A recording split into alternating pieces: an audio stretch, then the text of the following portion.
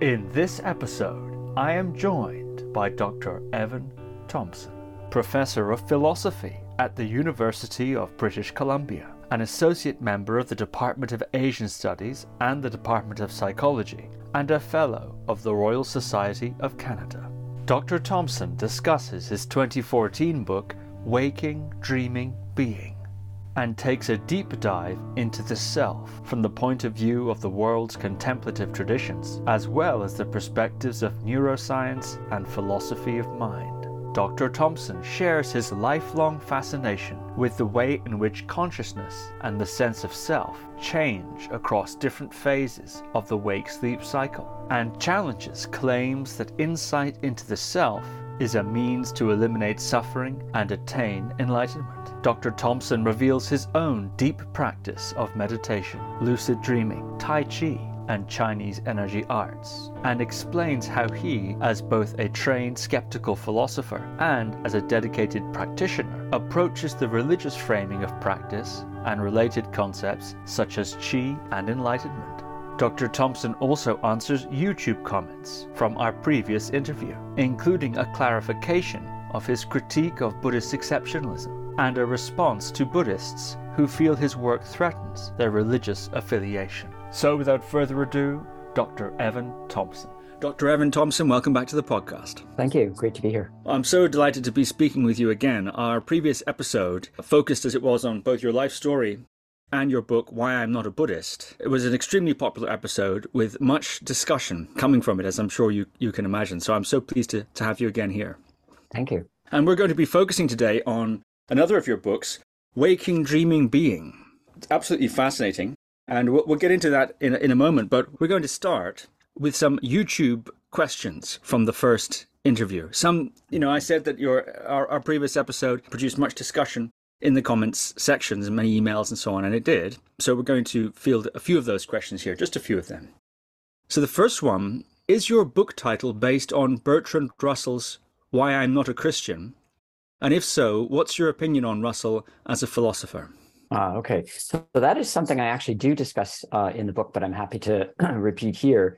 The title is related to Bertrand Russell's title, but I didn't actually arrive at the title initially through the association with Russell. So the reason for the title, Why I'm Not a Buddhist, actually came as a result of conversations I would have with people in science Buddhism conferences or meditation retreats where they would assume that I was a Buddhist. And then when I would say, well, actually, I'm not, then they would want to know why. So the title kind of came from the feeling of needing to explain and indeed clarify for myself in the process of writing why I'm not a Buddhist. But then once I had that in mind, I immediately, especially being a philosopher and having read Russell and studied Russell, I immediately thought of Russell's title, Why I'm Not a Christian. So the similarity there is that I'm taking a critical stance towards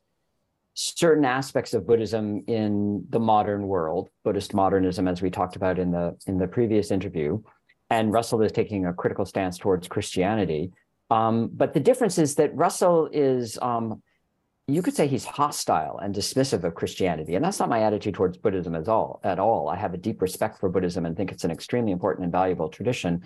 So my statement is more a personal statement of how, in my life experience with different Buddhist contexts, different Buddhist teachers, I found eventually that I couldn't, despite trying actually in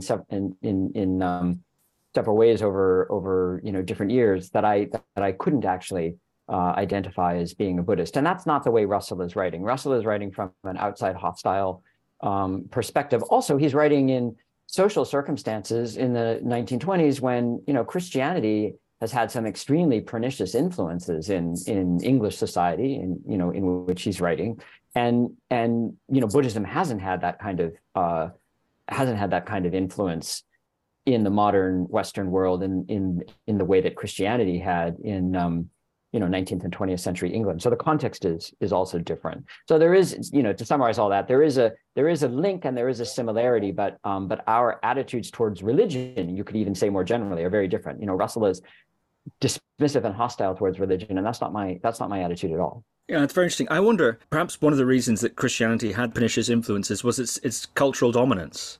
Yeah. And I wonder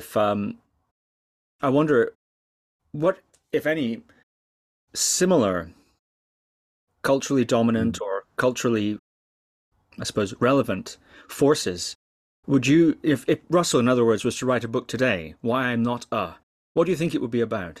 That's an interesting question. I mean, Russell was a very uh, socially progressive thinker, so he would probably actually target aspects of, capitalism and consumerism. He wasn't a Marxist, but he was certainly, let's say, left wing and very very progressive in certain ways. So I imagine actually today, if he was writing in the Anglophone world, that actually might be more what he would target. Of course, he would target other things, the resurgence of, religious fundamentalism, sort of fractured, entrenched religious identities. He would target all of that too. And Buddhism, is part of that mix, depending on the kind of Buddhism that we're talking about. There's a lot of different forms of Buddhism takes in the modern world, but I suspect that would be more his target, actually. Interesting. Another question here. Wonderful interview. This is from Sarah Six. What tradition then, I presume if not Buddhism, with which tradition has Dr. Evan Thompson decided to align? Yeah. So I also mentioned this in the book, and this is an expression that comes from my university roommate, who called me a non-aligned mystic, and that's really kind of how I think of myself. I've always loved mysticism, mystical philosophy, the sort of mystical sensibility, I suppose you could say. I've always loved that in the different forms that it takes in different traditions. And I was raised in this very, eclectic mix of practices and traditions in which it felt odd to align with one or another. You could say that sort of, modern perennialist mysticism is its own particular constructed tradition. And indeed, I would agree with that. So, I would, in some sense, align my sympathies very much with aspects of it, not all of it. But it's just to say that, I don't, I'm not a Buddhist, I'm not a Christian. I'm technically Jewish. My mother is Jewish, but she wasn't raised in a religious Jewish household. So I don't have a religious identification, more you could say a cultural sensibility and identification. So I think of myself as non-aligned, actually, and trained as a philosopher. Of course, this gets reinforced, at least if one's trained in philosophy, not in, say, Catholic philosophy or Buddhist philosophy, in a particular religious tradition. One's trained to be, skeptical and critical and sort of pressure test ideas, and that often reinforces, at least in my own case, that feeling of non-alignment. Yeah. And now a question that's of interest to me, coming from these YouTube. I'm wondering, do you practice, or are you, in a sense, post-practice? I think sometimes the enthusiastic practice of these various traditions, for instance, or techniques, meditation, for example, we were discussing before we came on, Qigong, and so on, go hand in glove with sort of centralizing a certain sort of view about those practices. And that I have observed that sometimes when people become critical of that centralized view, in other words, people become critical of maybe Buddhism, which they had previously accepted, or become critical of, say, Christianity, which they lose connection with with what drove them to practice in the first place. So I'm curious, do you still engage in what these sort of traditions would call practices, and how do you relate to those practices from the position you've just described? Yeah. So practice in that context usually means meditation, which is itself a word that can mean all sorts of different things. But the short answer is yes. I have a daily practice that consists of sitting meditation that is, I would say, at this, I've kind of taken on board different practices over many years, just in my association with different context, communities, teachers. And so at this point, the practice is really just a kind of basic, you could say, tranquility practice, leading an active, busy life as a teacher and in a university and writing and things like that. just a daily tranquility practice of mostly centered on a kind of mindfulness of breathing, you could say, but not necessarily framed in an explicitly Buddhist way.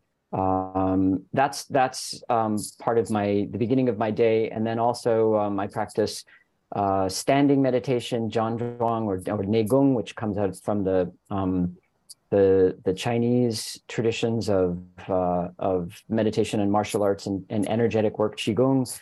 I work very closely with the teacher here in Vancouver with that practice, and also with Tai Chi Chuan, so the Chinese martial art movement practice.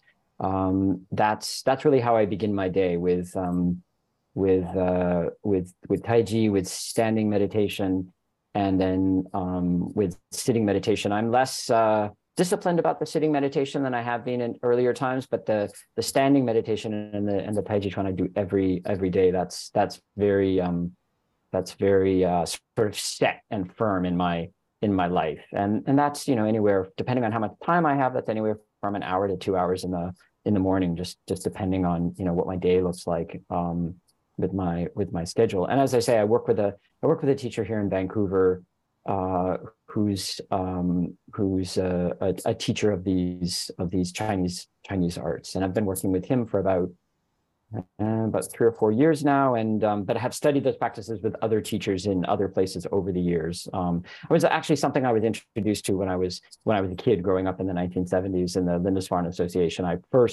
That was when I first encountered these, and I always had an immediate sort of feeling of attraction and resonance to them. So that's basically what practice consists in. I haven't recently, but I used to take periods to go on different kinds of retreats. Some of them in Buddhist communities, some of them in Hindu Vedanta communities. Going back to the earlier question of alignment, I was raised very much in you could say a kind of modern Hindu Vedanta sensibility by my father, who was raised Catholic, but then left Catholicism and studied yoga and Vedanta, and so I was raised in that framework, philosophically, you could say, religiously, including its syncretism with Christianity. So I'm thinking of, especially early figures like Swami Vivekananda and Paramahansa Yogananda. The first kinds of meditation I learned were actually those types of concentration leading into meditative state practices from that tradition. And so that's very familiar to me. I can easily sort of reside in that frame of thinking and of practice. Yeah. And you said 1 to 2 hours a day of that you're doing. Yeah. Every morning of the standing meditation and the Tai Chi Chuan. Yeah. Yeah.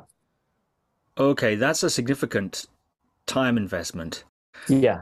Yeah. Could we talk a little bit more about that? Sure. Yeah. Yeah. Viewers may be aware that I've been interviewing a good deal more Qigong and Tai Chi, sort of loosely speaking Taoism teachers lately on the podcast, and there's a lot of different ideas and views, of course, as there are in all traditions in that tradition. So I'm curious, when you're working with Qigong and your standing practice and so on, and Tai Chi, how do you relate to those practices in terms of, for example, Qi, its ontology, or what you're seeking to achieve with those practices? How do you frame it in that way? Is it a health thing? Is it a nervous system balancing thing? Is it an enlightenment thing? Or what? How do you relate to those? Yeah. 1 to 2 hours is a significant right. investment. That's right. Quite major. Yeah. So at this point, earlier in my life, I would have said, an enlightenment thing, an awakening thing, especially when I was, a teenager or in my 20s. I don't think of it that way now. I do think of it as a health thing. I just turned 60 this year, so I'm conscious of, finitude and the decline of age and illness and things like that. So it is very much a health related or health based thing in a way that's maybe, well, I was going to say of primary importance, but I'm not so sure. That's actually not quite right. It is of fundamental importance, but I would also say at this point, because I've done these practices for so long, they are just ends in themselves for me. I find them intrinsically, aesthetically beautiful, pleasing, valuable, They help the stability and clarity of the body and mind. So you could say that's energetic, benefits. And it's a bit like, learning an instrument or learning a skill that at a certain point you just come to love it for itself. And that's where it is for me. I mean, there are other aspects of it I enjoy. And, in Tai Chi, there's, there are sort of more martial arts ways that you can practice it with either, push hands or sparring or things like that. I did sparring a little bit when I was younger. I don't really do that now. I'm just like, I'm 60. I don't want to do that kind of stuff anymore. But the push hands, kind of cooperative competitive practice where you're really exploring your own relationship to balance and force on you and how to deal with force. That I find fascinating and intrinsically valuable. And I like to sort of, test myself in terms of my ability or lack thereof in those contexts. The teacher I work with in Vancouver is extremely adept in these aspects of the practice. He's in his 80s, but he's Chinese from Hong Kong originally. He's one of these kind of like just encyclopedia repositories of martial arts. People come to visit him from all over the world. He sort of doesn't have a sort of public school or anything like that, and he's retired now. But he's extremely advanced and adept in these aspects of the practice. And he talks about Qi a lot, and he lets people feel him. He demonstrates his abilities. That's not, sort of mystical woo-woo type Qi stuff. It's just very energetic things having to do with the breath and how you hold yourself. And I think of Qi then as, of course, there is a whole cosmology of Qi in Chinese thought that's extremely important that I've studied, academically. But I think of Qi really as you could say it's a phenomenological term. It's a term that refers to how energy flows and is felt to flow in your body and in relationship to your mind and in your relationship to the environment, other people and the natural environment. And it's an experiential term. And I think it has very much linked to the breath and the relationship between the breath and the mind. And I see it as having, a lot of profundity in that context. I'm not particularly, I'm actually rather skeptical of people who say, well, what Qi really is, electromagnetic energy or some special field that science, hasn't discovered or, turns away from and refuses to acknowledge. Or, Qi is really just, in the body, your ability to sort of mobilize the fascia. I mean, yes, it has to do with the fascia, but that's a very simplistic and reductive way of thinking. So I'm not so interested in trying to take it as a concept and map it on in a reductive way to some other system. It has, when you enter into the world in which that concept has descriptive content and value, and you have a teacher who can guide you in that, then it has its own clarity and validity that you learn as part of your vocabulary, I suppose you could say. Yeah. One of the themes in the book that we're going to discuss today, Waking, Dreaming, Being, is the difference between absolutism, nihilism, and what you call this a sort of a middle way, the enacted view, which we'll talk about that a bit later. And I wonder sometimes about the question that I asked you already, that when one takes a critical view or starts to apply critical apparatus to practice traditions that one might be practicing in, or indeed religions that one might be a part of, perhaps this middle way is a way of salvaging some ability to relate to them practically. In other words, my question to you is, why is it that you think you have not become post-practice in your academic study and critical examination, and indeed, I think, attacking certain sacred cows of the traditions? How is it that you haven't become, if you want, nihilistic about it all, or post-practice in that sense? Oh, okay. Yeah. Well, for different reasons. So one is that when my life doesn't have it as part of my daily rhythm, I notice that I don't feel as good in the world and in my relationship to other people, in my own embodiment. So that's a very sort of practical reason. And I suppose I would say that, I mean, I think practice is valuable depending on the context and community and teacher, of course. And my criticisms are not criticisms of practice. They're criticisms of certain things that people say and certain ways that people package things and then kind of create a rhetoric or philosophy around that I think in some ways actually ultimately undermines the value of practice. So for example, in our last interview, we talked about, in my Why I'm Not a Buddhist book, my objections to presenting meditation as if it were a kind of science, where people really think of science as a matter of penetrating and manipulating things to see reality as it really is. And they think of science and outer sciences like that. And then they take that idea of science and they transpose it, inwardly into the mind, and they present, say Vipassana as if it was kind of like an inner, microscope or telescope. This is a very sort of instrumental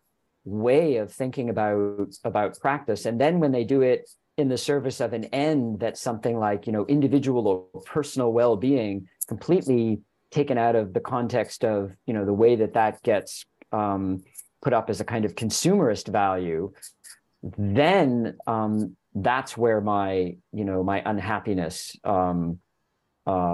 comes into play, or my critique comes into play, because I think that actually undermines the value of practice as a thing that human beings do and can give value to their lives, in the same way that if you were to treat art like that, you would sort of miss the point of art if you were to instrumentalize it in that particular sort of scientized rendering. So in some ways, you could say that I'm actually trying to create a proper space for an understanding of practice and its transformative effects. And my argument is with people who think that the way to do that is to give it a certain kind of scientific packaging. Buddhist exceptionalism, as you call it. Right, exactly. Yeah. Part of the reason I'm drawing this theme out with my questions is there was a trend in certain of the comments, since we decided to address some of the themes of, it seemed people feeling under threat. I've practiced this. It's been valuable for me.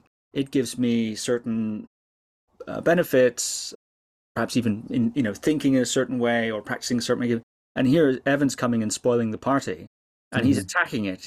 Why is he undermining Buddhism? Why is he threatening that? This is so meaningful to me. What advice I don't think you've done that, incidentally, but what advice would you give to somebody who's encountering that kind of I suppose, could we say critical, a critical approach, and is wondering at how deeply that might press into the meaning that they derive from their religious practice or the religious association?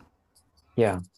So as I try to make clear in the book, my argument or critique is not meant to be one that would persuade somebody not to be a Buddhist. That's not actually what I'm arguing. One, I'm explaining how I, in my own thinking, found it really, at the end of the day, unacceptable to take that step and make that identification. But I never generalize from that and say, any given individual should or shouldn't be a Buddhist.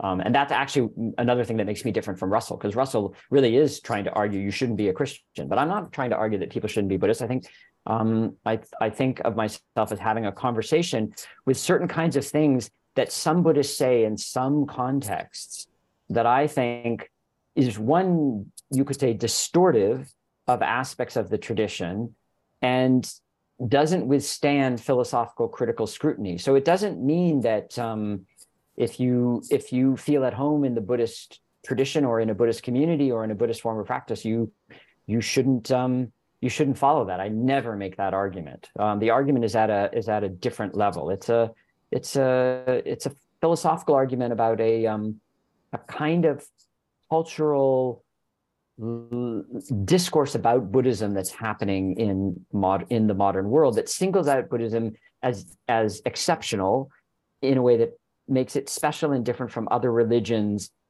not by being unique, because every religion is unique, but by being especially scientific. That's what I'm criticizing. So if somebody says, I feel at home in the Buddhist tradition, I love my Sangha, I love my practice, that's fantastic. That gives meaning to your life. I would never attack that.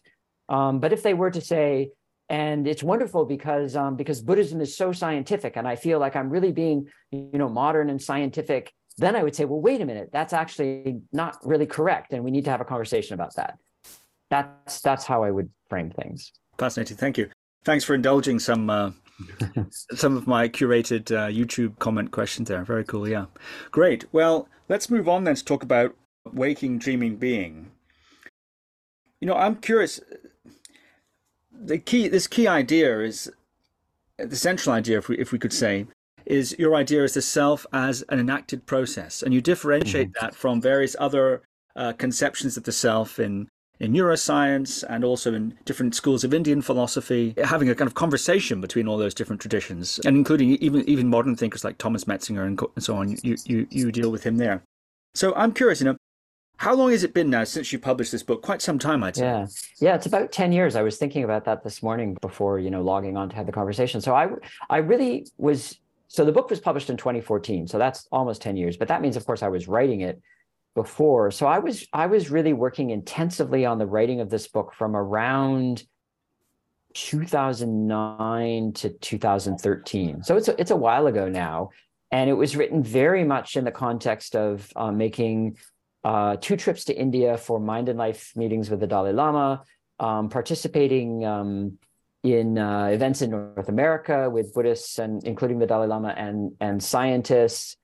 And I suppose in that context, also thinking about, my own personal kind of upbringing in a worldview that emphasized the importance of practice and meditation, as we were talking about before. And then my fascination, really, since I was a very little kid, with how consciousness alters across the whole sleep-wake cycle. So particularly in the dream state and dreaming, like some of my earliest memories as a kid are really of dreams. And so dreams have always been this just very salient thing in my own inner life. And I was raised in a family where people would talk about their dreams in the morning. And so it was very much a sort of shared thing of family life. And so I was kind of pulling all those threads together in this writing of the book, which is now about, really 15 years ago in terms of when I really first started working on it. Yeah. Yeah. So I'm wondering if you might reflect on that. And then I'd like to ask you some specific questions about certain sections of the book. We certainly won't be able to cover everything. 8 years on, 15 years on, is there anything you would add to that? This is the book now. Is there anything you might disagree with your former self? Are there any ways in which your thinking is substantially or even in small ways changed on this subject? Yeah.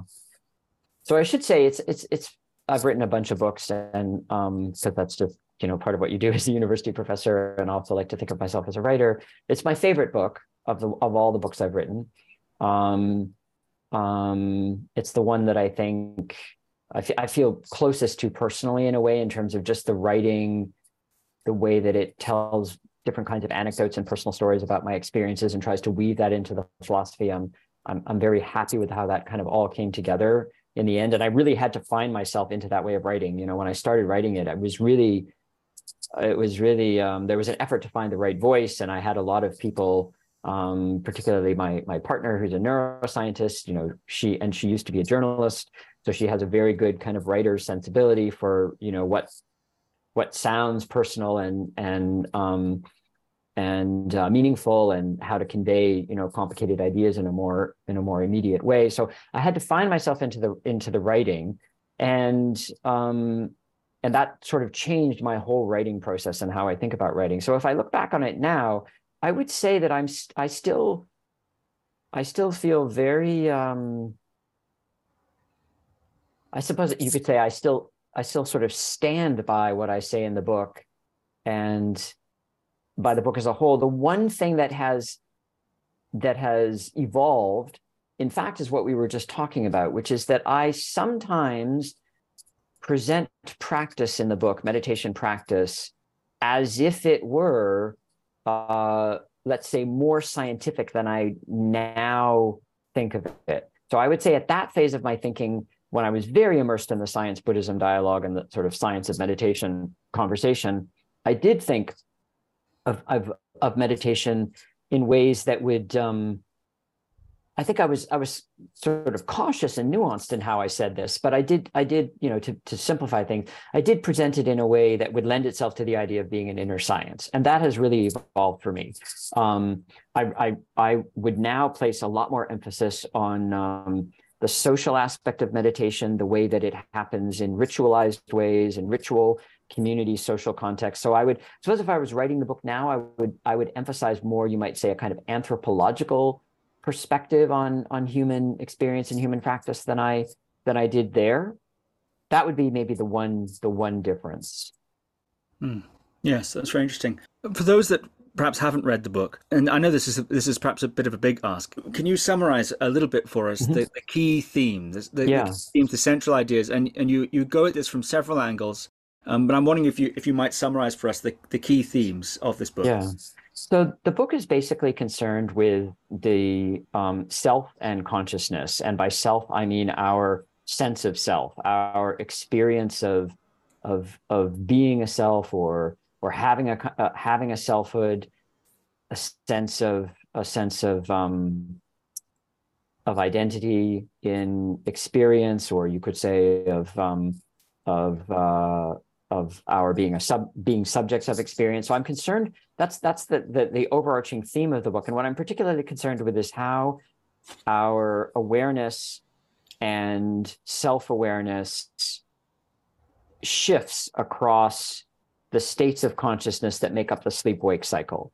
So in the waking state, our sense of self is, let me back up actually even further. So I take a model, you could say, from really Indian philosophy across a number of different Indian traditions, where a distinction is made between awareness, the contents of awareness, which come and go and change in various ways, and ways of identifying with contents of awareness as self or marking them as not self. So there's a sort of threefold structure there: awareness, contents of awareness, sense of self. And I use that structure, which goes all the way back to the Upanishads in Indian philosophy, and I use it to track changes in them across different states, like waking, falling asleep, dreaming, lucid dreaming, deep sleep, out-of-body experiences, what happens in dying and death. And then I have a kind of summary of the idea that the self is a kind of ongoing process. The sense of self, the feeling of self, is a kind of ongoing process under constant construction across all of these different states. And I weave together in my examination of these states, both first-person experience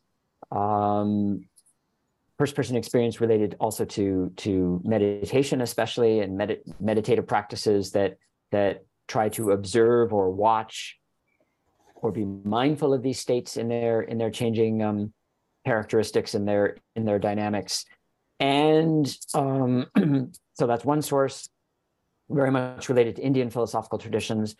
Another source is Western philosophy of mind, particularly contemporary discussions about consciousness. And then the third source is neuroscience, or cognitive science, really the science of the mind, what we've learned about these states through scientific investigations of the brain and the body and behavior and things like that. So I weave these elements all together in a sort of like big spectrum picture of awareness, contents of awareness, and the changing sense of self. Yeah, I wonder if we might zoom in on the various different states of consciousness that you describe in the book. You write some very interesting things about the similarities between dream and memory, or mind wandering, or imagination, and also the impact of lucidity, lucid dreaming, for example, and its relationship to, say, everyday waking states. I wonder if you might say a little about that. Yeah. So these states of imagination and memory and dreaming and lucid dreaming are interesting in the ways that within their within their content, or within how we experience them, we can see how the sense of self is constructed in various ways. So in the waking state, we have a sense of selfhood, or being in the world as an individual that's very much grounded on the body.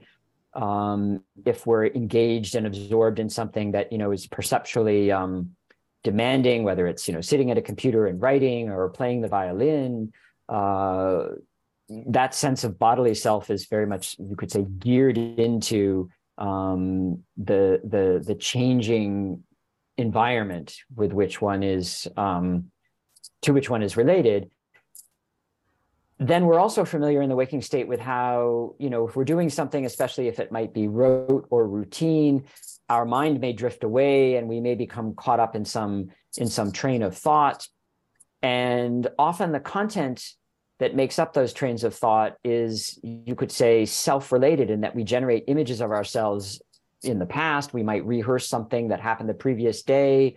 Maybe we had a disagreement with someone and we're sort of replaying it. No, I should have said this rather than that. Or maybe we're sort of projecting ourselves into the future, thinking about, I have this demanding upcoming thing I have to do and how I'm going to deal with it. So we generate kind of forward and backward looking images of self. That's now a sort of mental sense of self that's different from that immediate kind of bodily sense of self that's engaged in a task.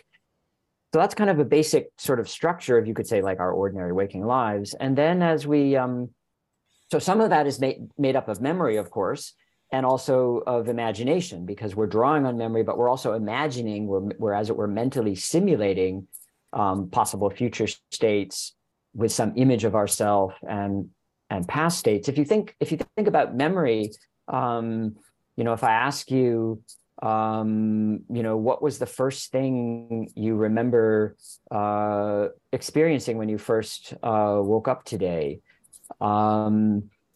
Some people will respond to that. They will sort of activate the memory in a first person perspective. It's as if they're lying in the bed and they open their eyes and they look out and, there's the room. If I ask you, what were you feeling when you first woke up?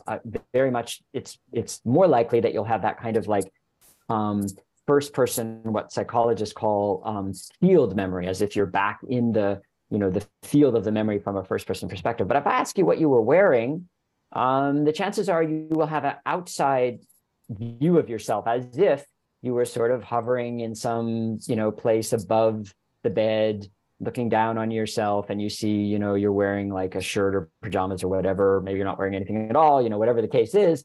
But you'll see yourself from the outside. Of course, you didn't experience yourself from the outside. We're assuming that, when you first woke up, you didn't have an out-of-body experience. So you're not seeing yourself from the outside. So you're creating a kind of image of yourself from the outside in memory. And you can do that, in your forward projection. And of course, that can happen in a dream as well. You can experience in a dream yourself immersed in the dream from a first-person viewer field perspective, or you can experience yourself from the outside. So this is what psychologists, in the case of memory, call observer memory. So you see yourself from the outside. And in a dream, of course, if it's not a lucid dream, you don't know you're dreaming. So there you are, you find yourself like looking at yourself from the outside as a character in the dream, or you experience a world from a first person perspective where you're going about and doing something in the dream. Maybe your body is very similar to the body you have in waking life. Maybe it's a different kind of embodiment. You could dream you're a different gender or a different animal or, whatever. So it might not be the same. And then in a lucid dream, of course, all that, a very intense lucid dream in particular, all that shifts, because you now have an awareness of yourself that includes yourself as dreamer, and maybe even with recollections of previous lucid dreams, or a full awareness that you're there lying in the bed. And you have a sense of yourself in the dream, immersed, which could be, again, from a first person or a third person, or outside third person perspective. So you have this very kind of complexified range of possibilities for self-experience, how you experience the self in these different states, and they're all sort of innerly linked. Imagination, memory, dreaming, lucid dreaming. Of course, out of body experiences in the waking state, where you have an experience, or in a sleep state or in the waking state, they can happen in different contexts, where you experience yourself from the outside, and it doesn't feel at all like a dream. It feels real and vivid, but you feel, here I am up at the ceiling, and then there I am down below in the bed. You have two different, images of yourself with a sense of identity that's partially below and partially above. And that then actually presents differently from how it presents in memory, where that in memory, when you have that outside view, that you're remembering, but in a full-blown out-of-body experience, it doesn't feel like a memory. It feels like, it's happening here and now. So those are some of the range of possibilities. And what I do in the book is I try to, carefully describe them phenomenologically, using examples from my own experience of all these different kinds of experiences, and then relate them to things we know about these experiences in cognitive science and the study of the mind, scientific study of the mind. Lucid dreaming, particularly, I think, fascinating area. You said that that's been quite a key interest for you. I wonder if you might say a bit about that, your own lucid dreaming, I suppose, experience or practice. Is it something you still engage with actively? I do intermittently. When I was writing the book, I really engaged with it a lot, in the sense of, really writing down my dreams, keeping track of them, getting up in the middle of the night, reading about dreaming, going back to sleep, doing all the kinds of, things that increase the likelihood of having a lucid dream, taking naps, because that part of the sleep cycle, opens up different sleep states as more likely, including sleep paralysis. I experimented a lot with sleep paralysis in napping in the writing of the book. I'm not doing that so much now, just because it's very demanding to really throw yourself into it. And I don't quite have the same amount of time for it in my current life. But I spontaneously lucid dream reasonably frequently, I would say. It's hard to say exactly how frequently. It kind of comes and goes. But it's kind of always there for me as an experiential possibility, even if I'm not, I suppose you could say, actively cultivating it. I haven't always lucid dreamed, though. I said earlier that, I have some of my earliest memories are of dreams, when I was a very little kid. I didn't really have, I would say, what I would think of as a recognizably lucid dream. I had a lot of false awakenings at different points in my life, but I didn't have what I would consider to be a recognizably lucid dream until I was in my early 30s, I guess. And it was actually when I went to Dharamsala for my first Mind and Life meeting with the Dalai Lama. And it was an extremely powerful, I write about it in the book, extremely powerful experience, because I had been reading about consciousness and thinking that I wanted to write about consciousness. And I was going, to present at this meeting with the Dalai Lama, sort of, the Western philosopher's perspective on some of these questions. And I arrived in Dharamsala after probably, close to 48 hours of travel to get there, with a very, jet lag and a very altered sleep cycle. And I woke up, it would have been in India at maybe 4 a.m, having had this intense lucid dream that was instigated by flying in the dream, and then realizing I was dreaming. I've always had very intense flying dreams, but this was the first time it was lucid. You'd think if you were always flying in your dream, you'd realize, oh, I'm dreaming. It actually took me a long time to clue in. And so I had this very powerful lucid dream, and that actually was what first inspired me to really start writing Waking Dreaming Being, was this dream I had in India, which I took kind of as an auspicious sign that, I've made this journey to India. I'm in these very special circumstances, feeling very fortunate to have this opportunity. And then I have this very powerful lucid dream. And it was like a sign that, oh, okay, this is something I should be working on. And then I had a conversation a couple of days later in Dharamsala with Alan Wallace, who was there for the same meeting, about lucid dreams and Tibetan dream yoga and that sort of perspective on dreams and dream yoga as a meditative practice. Yes, the lucid dreaming, much like the holodeck in Star Trek. Yeah. I think of that, and I think of all the different shenanigans that occurred in the holodeck in Star Trek. Some Right. people used it for, Worf uses it for combat training. Others use it for Right. entertainment, or relaxation, etc. And Hmm. indeed, as you pointed out, Milam Naljor, as it's sometimes called, the dream yoga of the Hmm. Tibetan tradition, has very elaborate and interesting missions to accomplish in Right. the lucid state. So I'm curious what you have explored in that. Did you go through a kind of Tibetan dream yoga style curriculum of transformations and Yeah. et cetera, et cetera? Not Yeah, not really, because I mean, that really, I mean, you could try to do it yourself in your own sort of auto practice, but I think that really requires working closely with a teacher who can guide you in that. And I didn't ever really follow that kind of structured approach, and that structured approach, particularly if it's framed in a Tibetan Buddhist way, makes sense as part of a larger, way of life and practice as a Tibetan Buddhist. So I didn't do that, but I did have I got pointers, you might say, from conversations with different people. So that first conversation with Alan, that was a great conversation, because what I tried to do when I had the lucid dream is I tried to meditate. I had this realization, oh, I'm in the dream state. And I had read books about Tibetan dream yoga before I had the lucid dream, and I had had conversations with my close friend and mentor Francisco Varela about the dream state and meditations in dreams. And so I tried to meditate, and I tried to meditate by like actually sitting down in the dream and like meditating as you would in real life. And that just basically made the dream kind of fragment and fall apart, and it kind of kicked me into the waking state. So I told Alan this, and Alan said, oh no, you shouldn't do that. You should, because if you attenuate the content of the dream by sort of sitting and quieting your sense of embodiment as you would in waking life, then the dream will just go away. You'll just wake up. What you need to do is you need to keep generating dream content. So you need to move, you need to spin, but you need to try to keep the lucidity. And then eventually that, moves into the practice of transforming the dream, moving from recognizing the dream to transforming it, to see the kind of plasticity of the mind, particularly transforming negative emotions into positive ones. So if it's a nightmare, transforming fear or anger or aggression into loving kindness or compassion.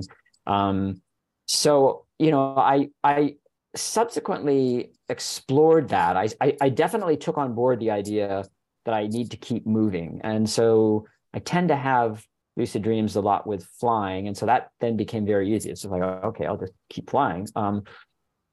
And that I explored a fair bit. I don't tend to have them in the context of nightmares, but the dream state is emotionally, labile, so you can go from positive to negative emotions quite quickly in a dream.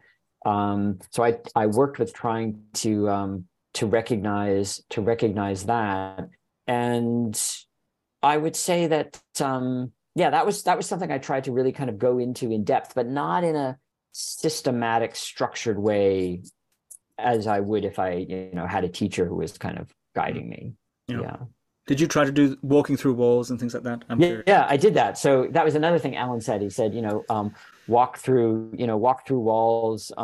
And I had no problem with that. Some people, I think find that difficult, but the walking through walls wasn't a problem. Although the very first time I did it, I walked through a wall and it was into a space of blackness, and then I just woke up because it was like the content disappeared again.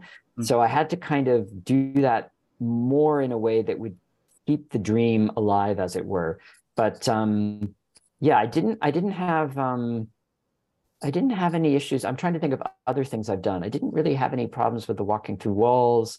Um, the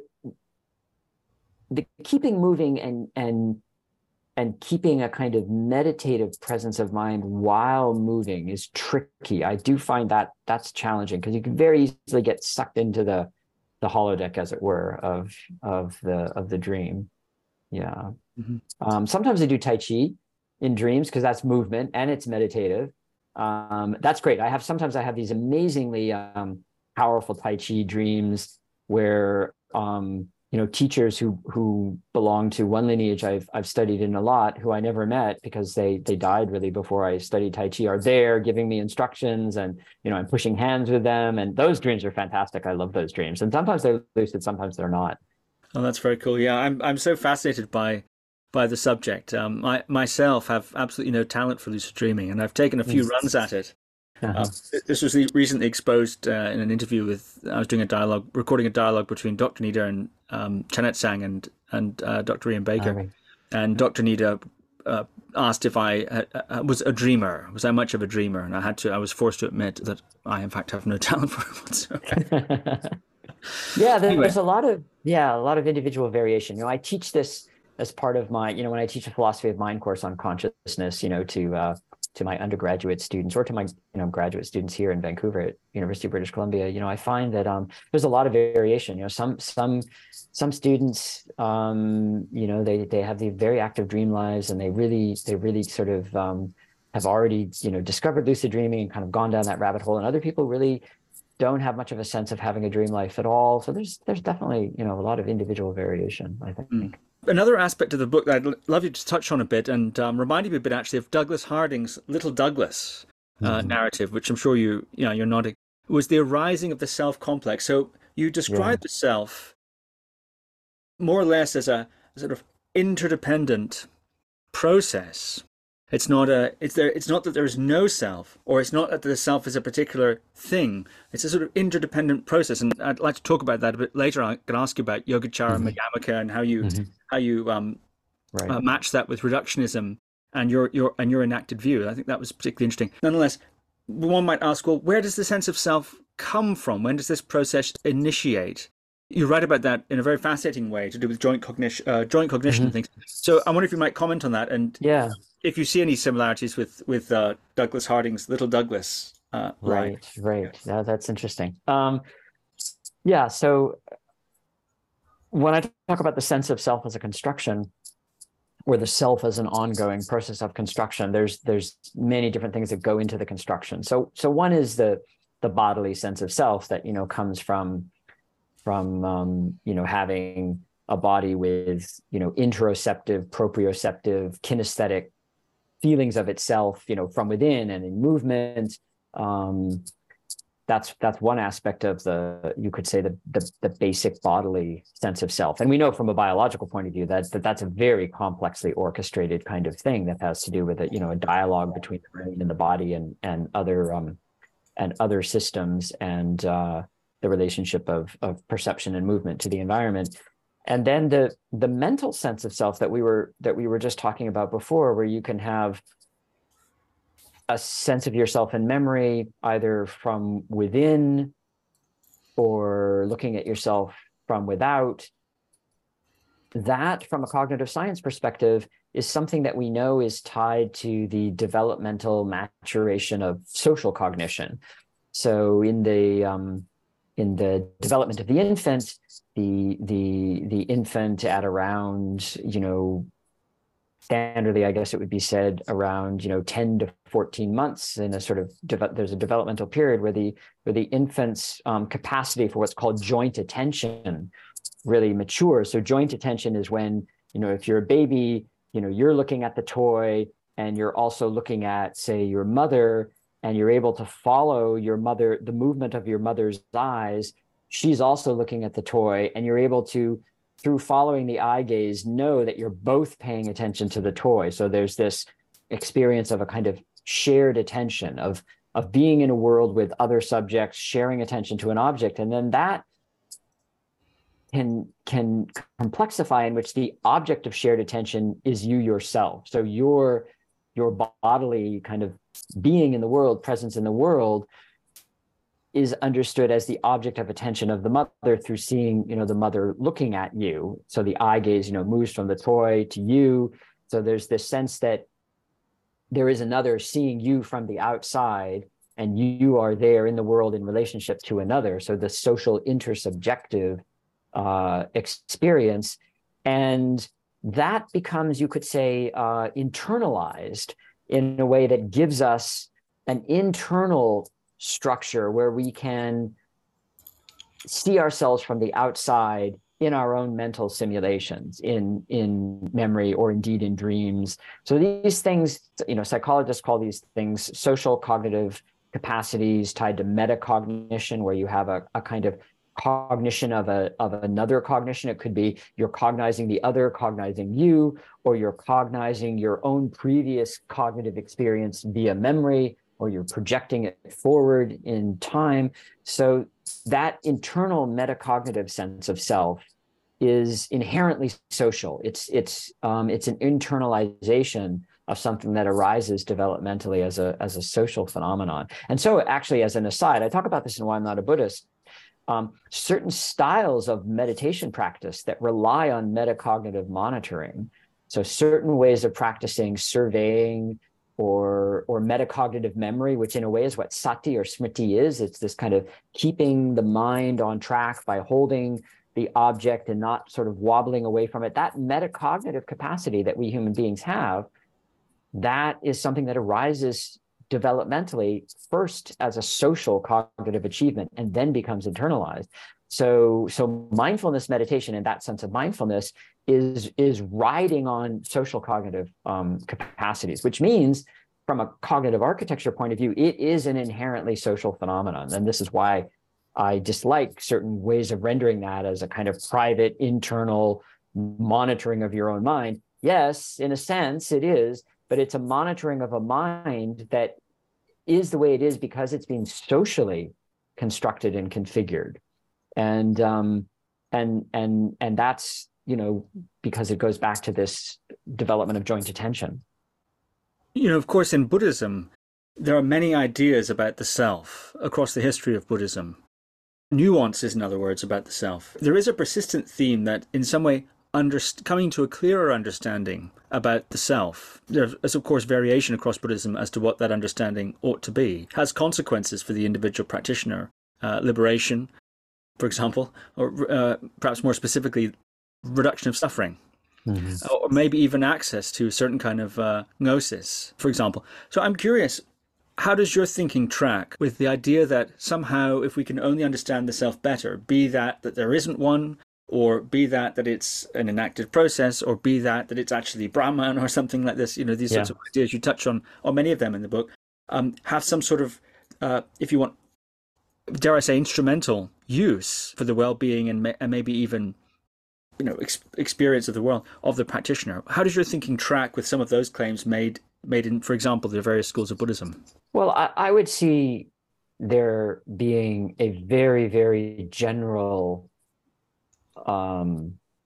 idea or commitment across many traditions that, we could use the Socratic, Delphic injunction, know thyself, to articulate. So whether we're talking about, the emergence of philosophical thinking in Greece in Plato and Socrates, or we're talking about the Upanishads and the injunction to truly know the self, or whether we're talking about how Buddhism arises in that culture and critiques the idea of self, or whether we're talking about, Confucianism and the idea of understanding the self in terms of virtues that need to be cultivated in relation to others.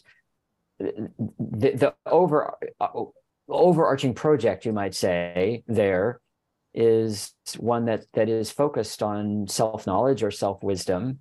And as a philosopher, I'm committed to that as a path, I suppose you could say. And so I would see my own work in Waking Dreaming Being as just a little sliver of that very large human project that takes different cultural and philosophical forms. In the more specific case of Buddhism, Buddhism takes a particular stance in relationship to that question that of course, evolves and changes historically as Buddhism develops. But you could say that in the ideas that we see in the suttas in Pali, and the way that they reflect and interact with the immediate cultural context of that time, there is a view that emerges where it's a mistake to identify anything that's that's available in the field of experience as self, because none of it meets the criterion of what a self would have to be, and that insight then is liberating or freeing. And I think that even if one doesn't necessarily, at the end of the day, accept everything about that viewpoint. I mean, so Hindu philosophers would accept some of it, but then they would say, yes, that's true for the body and the mind, but then there's this, Atman that isn't disclosed that way. So just leaving aside the complexity of that issue, which, I mean, I'm happy to talk about, but just kind of putting that to the side, I would say that that the understanding of the self and the mind in philosophical wisdom traditions and now today through the development of modern psychology and science, that's an absolutely crucial project for creatures like us who find ourselves in a complex, entangled relationship with each other and the world, and who don't really understand how we work, or who need to make an effort to understand their own constitution and their own being. So I do see it as an inherently investigative, liberative path or project in very general terms. Now, if it then becomes a discussion about a specific notion of awakening, because if we invoke a word like awakening or enlightenment, well, I mean, that doesn't carry its meaning on its sleeve, as it were. That means many different things in many different contexts according to different traditions and how it's articulated. I mean, then we would have to have a more fine-grained kind of discussion. But in very general terms, that would be my response to the question. And what about the claim that a clearer understanding of the self, whichever understanding is being proposed, will reduce the suffering of the individual? What do you think of that particular that claim, that and the mechanisms that are being implied there? Yeah, so a lot hangs on what understanding means there, and what one does with the understanding. So I think that simply, let's put it this way: simply sitting as a solitary meditator and seeing you could say, inherent flux and instability of the mind-body continuum and the tendency constantly to try to identify with one or another aspect of it, seeing that, having it disclosed to you immediately and experientially, does not in and of itself make you a better person, make you an ethical person, it make you helpful to others. It really depends on the context, like what you get up and then do in action, in speech, in relationship to others. And that's why traditionally you need that kind of experience to be placed within, if we're talking within Buddhism, within the context of right view, right action, and so on. In and of itself, I mean, in fact, we know this, I suppose you could say, in terms of how some of those experiences happen for people today. We know that in some people that can lead to profoundly dissociative, distressing states, that it doesn't reduce suffering, that it actually leads to further suffering. So there, I really think it depends on the person, on the context. For some people, that kind of practice might actually not be very advised. It really depends. But if one were to say something like, that practice in and of itself is a remedy for suffering or makes the world a better place, then I would say that's just naive and uncritical. No, I mean, there are so many things that are required to do to make the world a better place, if we want to put it in that way. And many of them, I think, come down to helping others and trying to be of benefit and service to others. And that doesn't mean, giving away everything about yourself, but it means cultivating yourself in a way where you're living a life that really helps other people in beneficial ways. And I think that's more important than anything else, really, at the end of the day. So those kinds of meditative realizations can, of course, be conducive to that, but they're not necessarily. They have to be placed in relation to other things to make them conducive to that. That's my own view. You're returning there once again, it seems, to the social. Yeah. And you've said the social is crucial in the arising of the sense of the self. You discussed that with that joint attention. And now you're returning to it again as one of the key markers of the usefulness, I suppose, or of a deeper understanding of the self. When we think of the social, what implications does that have for the practitioner and for the practice of in particular, practices designed to investigate the self? Because, of course, often these practices are, like you said, it's solitary. It's some sort of private, internal insight is then one goes up to the mountain and then comes back down from the mountain again. Right. But if the social is key at the beginning, and you're saying the social seems key at the end, if we consider an unfolding insight into the self and its consequences to be the end, so to speak, and a sort of open-ended end, what about the middle? Yeah, right. What can the social tell us about the way we ought to investigate the self, contrasted with that solitary archetype of the practitioner? Yeah. Well, so one thing I would say is that the solitary archetype is actually a social archetype, right? Because if you're a hermit up in the mountain, hermit is a social category, right? It means you've withdrawn from others. Of course, you've been raised with others. Now you're withdrawing maybe for just a period of time, maybe not your whole life, maybe your whole life. Some societies recognize the role of the hermit as a social category. They support it. So they bring you offerings of food, or they sustain you because they see your solitary project as worthwhile. So all of that is social already. If we're thinking of the project, or one project, as investigating the mind, let's say, understanding ourselves through investigating the mind, then I do think that science and our culture in general needs to create a space for the kind of experiential investigation, phenomenological investigation, in which meditation can be very useful. And so there should be a kind of recognized social value on communities of practitioners cultivating these kinds of meditative skills that can be of benefit in providing information, experiences that enrich our sense of what the mind is, and what the human mind is capable of, you might say.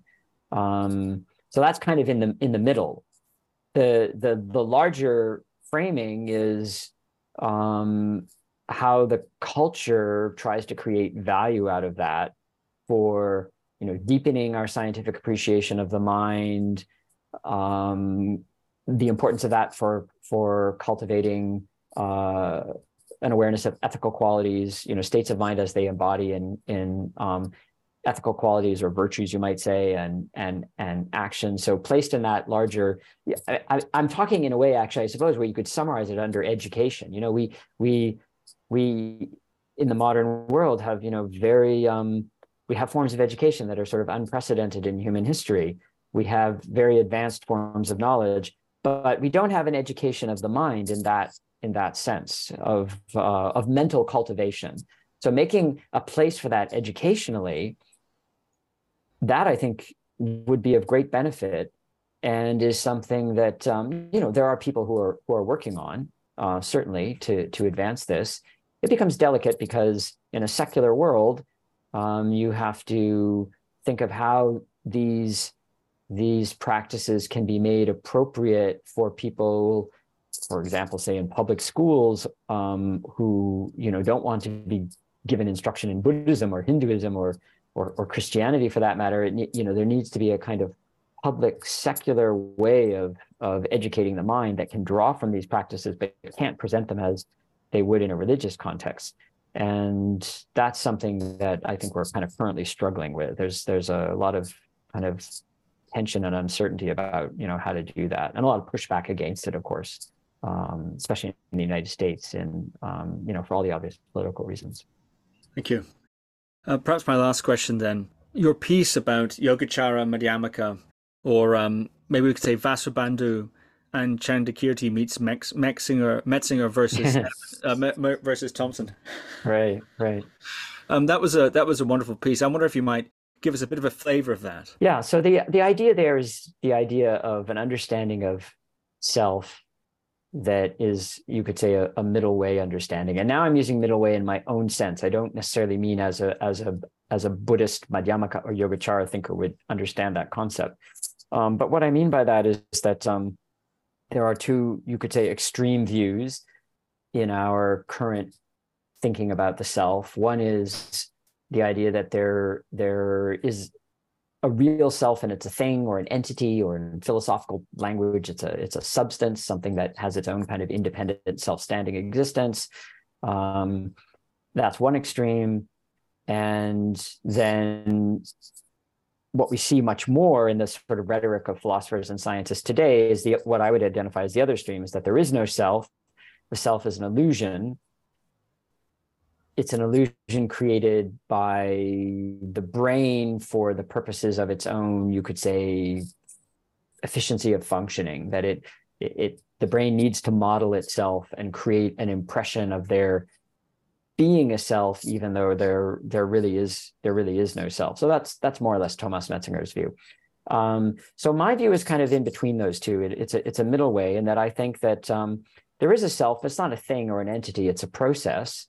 And it's a process under constant construction, and it has important, functional roles. Autobiographical memory is very important. Projecting yourself into the future is very important. If you didn't have these capacities, your existence would be, diminished and impaired. So there is a sense of self that is functionally important, and that does constitute a self as a process, but not a thing or an entity. And it's not an illusion created by the brain. It's a construction created by the brain, body, and environment working together in a inseparably relational way. So I see that as a middle way in an analogous sense to the way Buddhists use the term middle way, between, a sort of absolutist view, there is a real self, a nihilist view, there is no self whatsoever. A middle way would be the kind of what I call enactive view, that the self is enacted in and through the body, including the brain's relationship to the world, and especially other beings, the social context, again, being crucially important there. Thank you very much, Evan. Fascinating conversation. Waking, Dreaming, Being. I must recommend it. Thank you. Yeah. I'm curious, what are your upcoming projects? What are you working on at the moment? Is that something you can reveal? Yeah, I can. I just finished a book that's now off to the publishers, that's co-written with two physicists, Adam Frank, who's an astrophysicist, and Marcelo Gleiser, who is a theoretical physicist, both in the United States. And our book is called The Blind Spot: Experience, Science, and the Search for Reality. And it will probably be out in about a year. And it is a book about how, in our scientific worldview, we have come to think of science as a path to knowing reality independent or outside of our human form of experiencing the world. And so we call this into question and point out that this way of thinking leads to a number of paradoxes and conundra in all the areas of science, ranging from cosmology, the understanding of time, quantum physics, artificial intelligence, the theory of life, mind, consciousness. And then we end with a discussion of how this way of thinking also impacts our understanding of the planet as a whole in Earth system science. So it's a very broad sweep kind of overview of this historical emergence of, you could say, a kind of reified or objectified way of thinking about science. And we're trying to recover the importance of the human form of experience for the continued sustenance and viability of the scientific project. So that book should be probably 2024. That book will be out. We just delivered the manuscript, just went into production. The other book I'm working on actually grows out of Waking, Dreaming, Being. It grows out of the chapter on dying and death in Waking, Dreaming, Being, and it's an expansion of that into a whole book on the theme of the transformative experience of dying. And it draws specifically from the use of contemplative perspectives and practices in the context of hospice, and what we're learning about the dying process from the science of the mind, the neuroscience of the dying brain, you could see, and trying to weave those perspectives together. So that book is just in the early stages of writing. Do you have a provisional title for that? That's called Dying, Our Ultimate Transformation. Fascinating. Both sound absolutely incredible. Thank you once again, Dr. Evan Thompson. Thank you. Thank you for listening to another Guru Viking podcast. For more interviews like these, as well as articles, videos, and guided meditations, visit www.guruviking.com.